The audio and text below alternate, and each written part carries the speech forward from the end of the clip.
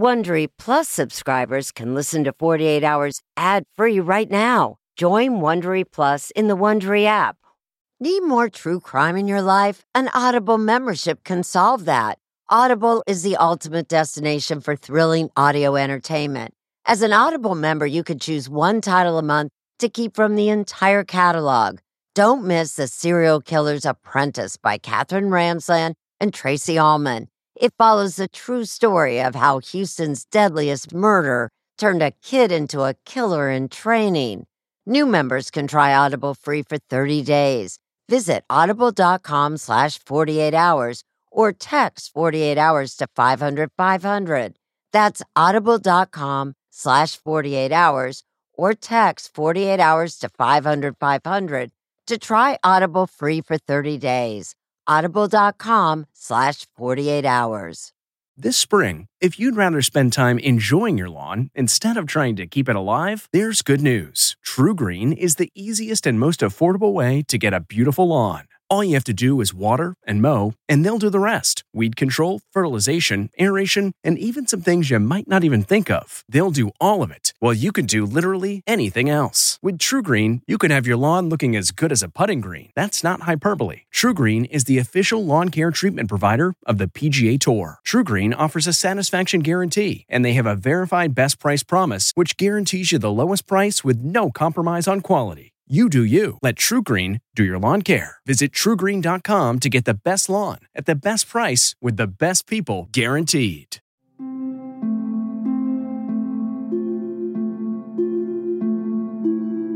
In this week's 48 Hours interview podcast, we speak to investigators about the search for a fugitive mother, a woman on the run for 20 years, chased by the FBI across 5 continents. A woman finally caught in Australia and brought back to Charleston, South Carolina to pay for what she did. I'm 48 Hours correspondent Maureen Maher. In February 1994, Lee Barnett lost custody of her 9.5-month-old daughter, Savannah, after a bitter court battle with husband Harris Todd.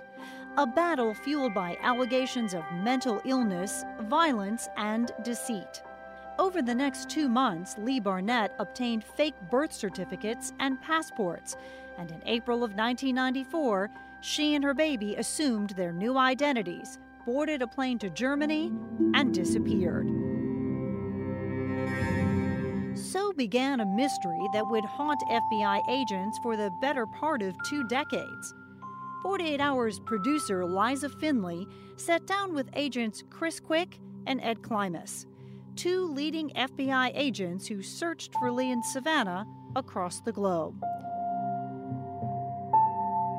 My name is Chris Quick, and I'm a special agent with the FBI, and have been employed with the FBI for 26 years. I was assigned this case in late April 1994, and basically Harris Todd and his attorney came to the FBI office and said my daughter has been kidnapped or taken by my ex-wife, and found out from Harris and his attorney that he had full custody of his daughter, and that his ex-wife, Dorothy Lee Barnett, had visitation rights. And I guess the weekend prior to that, on a weekend visit, she disappeared with the child.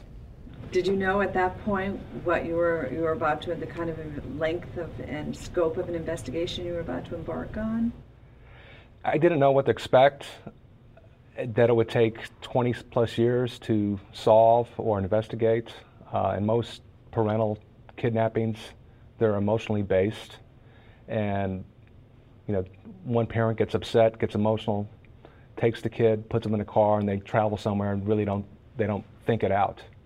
And so I thought it'd be one of those typical cases that Dorothy Lee emotionally left, took her kid, was upset, and I thought eventually in a week or 2 we'd find her in some hotel, motel in some other part of the country.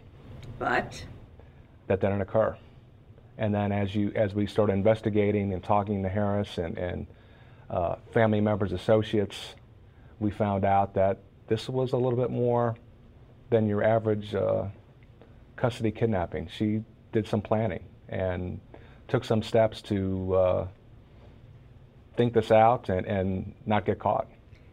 So Lee Barnett turned out to be what? That she had planned this, calculated it, and did a good job. I mean, as the time went on, leads came up empty.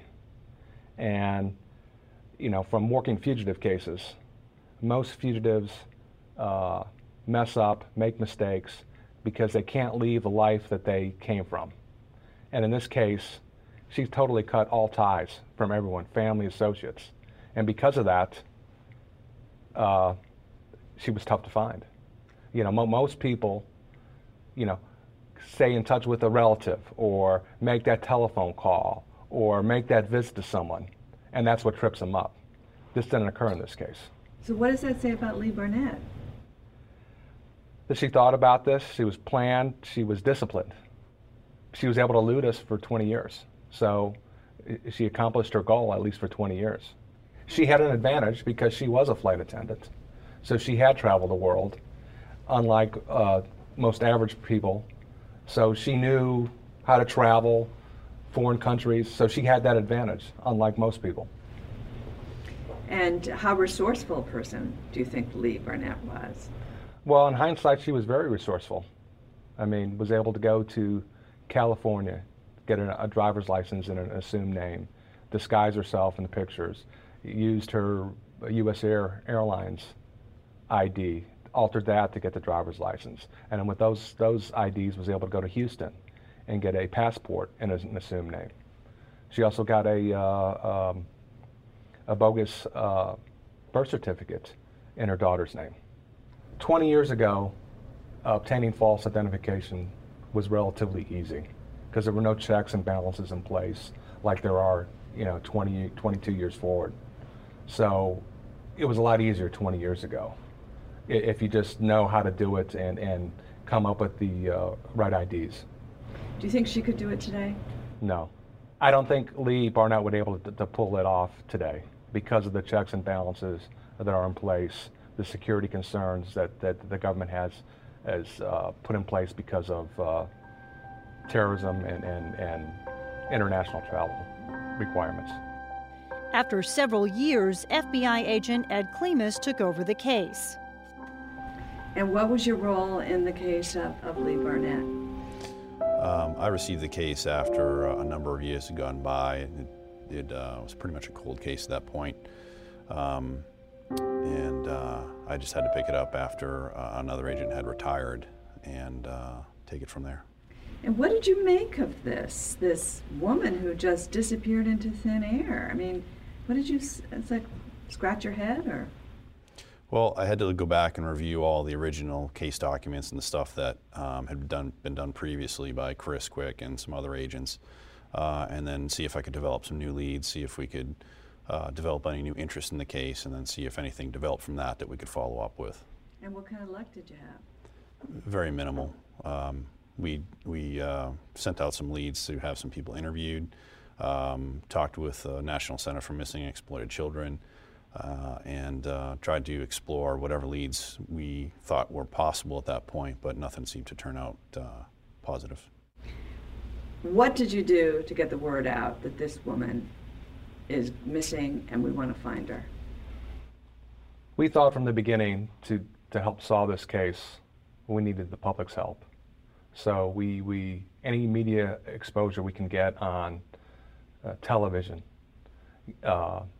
by doing interviews in the local media, national media, you know, if we get the pictures out of Dorothy Lee, of Savannah, hopefully someone might recognize them and then call the FBI or local authorities and we could follow up on those tips.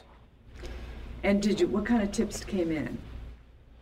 You would get tips that I saw a mother with a baby fitting the description in Arizona. I mean, we got tips from Arizona, California, Texas, Alabama, you name it, all over.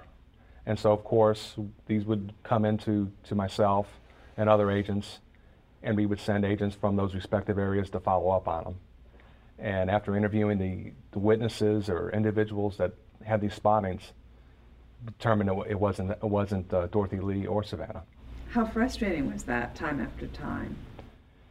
It was frustrating because, I mean, you know, our goal was to find the child, Savannah, and as time went on, none of these leads panned out, and so you wonder, is the child okay?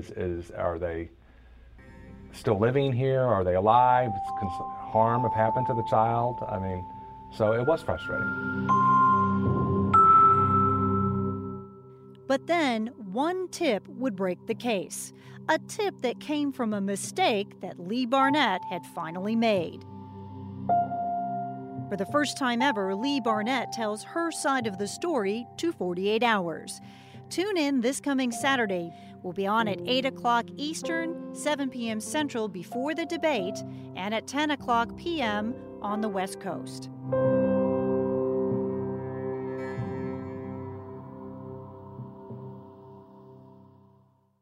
Hey, Prime members, you can listen to the 48 Hours podcast ad-free on Amazon Music. Download the Amazon Music app today. Or you can listen ad-free with Wondery Plus in Apple Podcasts. Before you go, tell us about yourself by completing a short survey at Wondery.com/survey.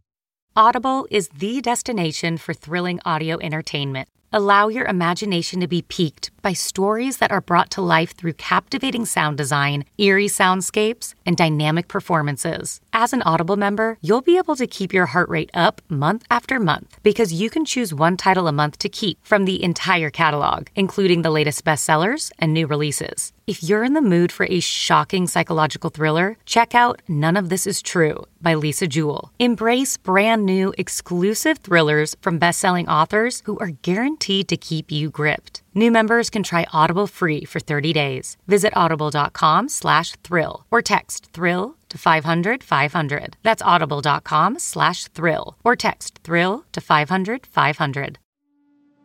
A new true crime podcast from the team behind Up and Vanished. In 2016, Justin Alexander, an adventurer, was invited on a trek by an Indian holy man.